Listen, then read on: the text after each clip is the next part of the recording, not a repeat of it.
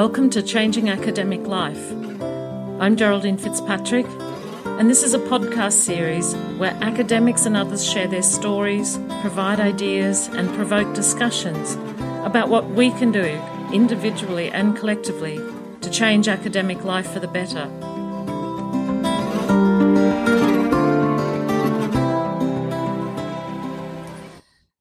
Welcome. So this is going to be my end of year reflection, and what a year it has been, hasn't it? 2020, will we ever forget that? So many big issues, not just COVID-19, but political issues, environmental disasters, huge weather events. So many people impacted in so many ways this year. So following up from my earlier reflections as well, we are still in Australia unexpectedly. I would never have put any money on us still being here at Christmas or for the new year.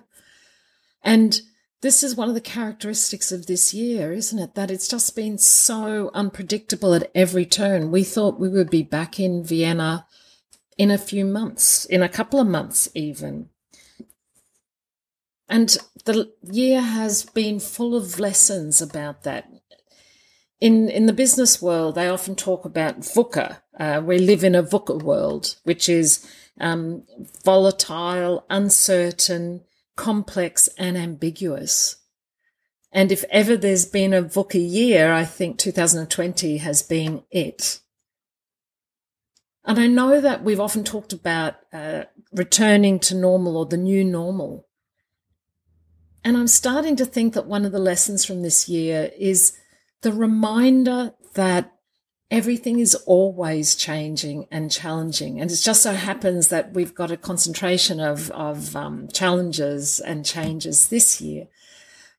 But there will never be any real stable time. There are always events that will challenge us, or changes in technology or changes in policies or whatever that we need to respond to, or in our own personal life circumstances.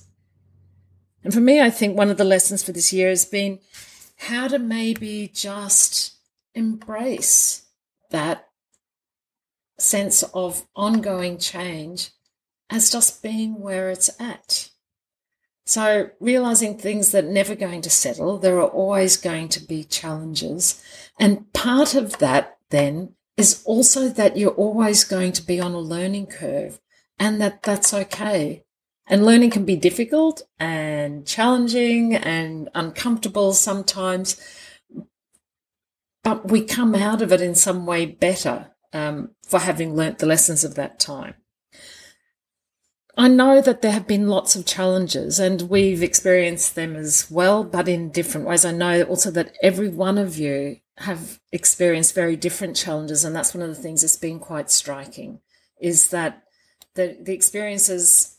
your experiences depend on what country you're living in, what city you're living in, what your family circumstances, what your living situation is, what your job is.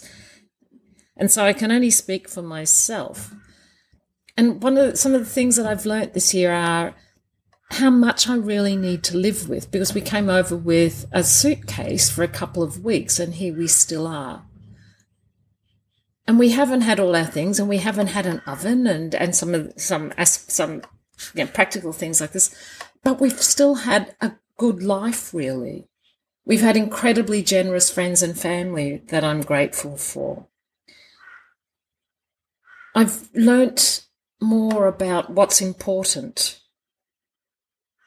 It's been great being able to take the time to prioritise, for me, time in the morning for just some time for myself to do something that I like, to do some exercise, to just spend some time sitting and enjoying a cup of tea before I start work, because I've been starting work a little bit later so that I can overlap with the European time zone for meetings in the evening. And it's actually been a great model to have a couple of hours in the morning before I start work, and I'm wondering how I can continue that.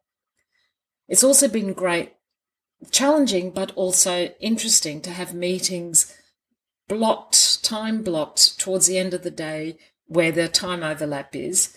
And I realised how much of my days normally are broken up by meetings all through the day. And so I'm going to be looking at how I can continue to create better blocks and chunks of time to do the things that I need to do, and to chunk meetings together more. And of course, we've all learnt lots of new things about new ways of teaching online, running meetings, running webinars, running courses, having Zoom meetings, zoomed out. Can you hear me? Internet crashes. But we're still here, despite all these challenges, and we've done well enough, and I think we can really be proud of getting here, no matter how hard it's been or what state we're in. I'm also really proud of what our peer communities have achieved this year. I don't know about you, but I've seen countless acts of kindness and peer support. I know that we've also seen lots of increasing aggression and agitation that may be associated with the times, but I've also seen people reaching out to one another, supporting one another. Heads of departments and faculties sending out emails telling people it's okay that you're not going to be working at your full capacity right now, given everything else is going on. I'm grateful for amazing colleagues in my own research group who've been so good at looking after one another, and the morning hangout that is there for everyone just to drop into, and the people who set that up and run it. I'm grateful to our volunteers in our communities who've had enormous jobs this year responding to the challenges of COVID and the uncertainty, the VUCA-ness of it, in organising conferences. I was a co-chair of one of our big conferences for 2019, and I thought that was a big job. But it's nothing compared to what I see my colleagues doing now, trying to work out whether they can hold conferences face-to-face or not, and then hybrid, or do they go fully virtual, and then all of the myriad of details involved in that.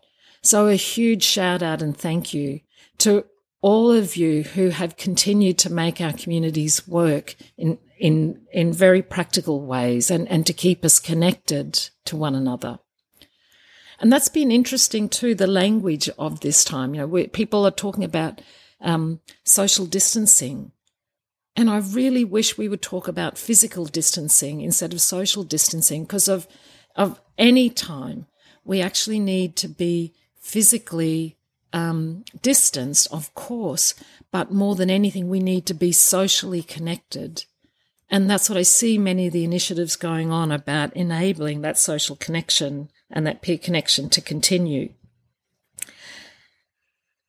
Reflecting more personally and thinking about this podcast series, Changing Academic Life. Well, academic life has certainly been changing, but my contributions to it through the podcast conversations with colleagues hasn't been very active this year for lots of reasons. I think in some parts I was also expecting that I would be able to connect to people face to face, which is where I prefer doing the interviews, the recordings. But also just the challenges of time zone and just trying to keep the day job going with all of those other challenges. So we did have some interesting conversations with Pejman and Anna Ruder and Eunice, and I did sort of a musings from Australia episode. And hopefully, even though there are only a few, there were still some interesting insights there for you, or food for thought. Around the podcast, though, we've also been able to do some new things. So we ran a webinar looking at some of the challenges for academia in this current COVID situation. And also Austin Rayner and myself co-facilitated an academic leadership development course on behalf of Informatics Europe. And the webinar was with Informatics Europe as well.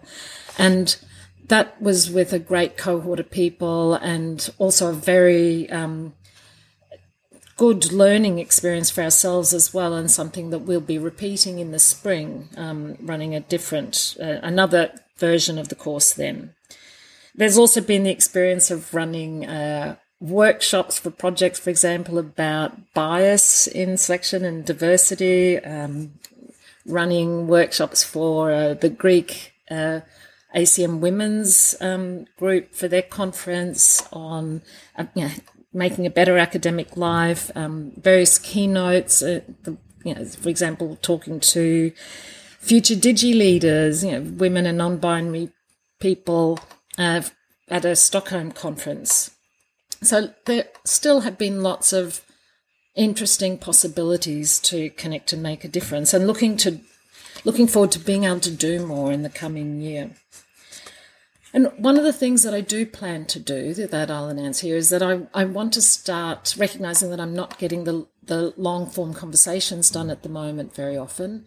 I want to start a regular bite-size series that I'm going to call Related Work, and it's capturing, what I want to do is pick up a small idea and reflect on it from both what the research evidence says about it and reflecting on my own anecdotal experiences where relevant. So they will be short 5 to 10 minute episodes, I think, on a single topic that will perhaps just provide different forms of food for thought as we're moving forward.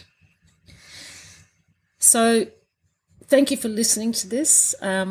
Glad that you're still around. I do hope to be able to come back with more and hoping that we're able to continue to find ways to change our own academic life for the better and academic life more generally with the longer, slower change things.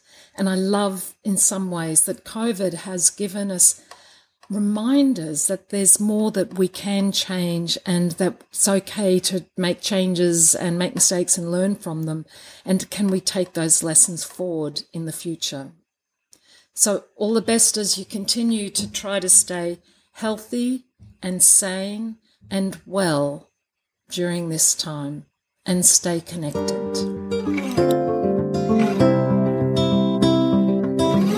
You can find the summary notes and related links for this podcast on www.changingacademiclife.com. You can also subscribe to Changing Academic Life on iTunes and now also on Stitcher. And you can follow Change Acad Life on Twitter. And if something connected with you, please consider sharing this podcast with your colleagues so that we can widen the conversation about how we can do academia differently.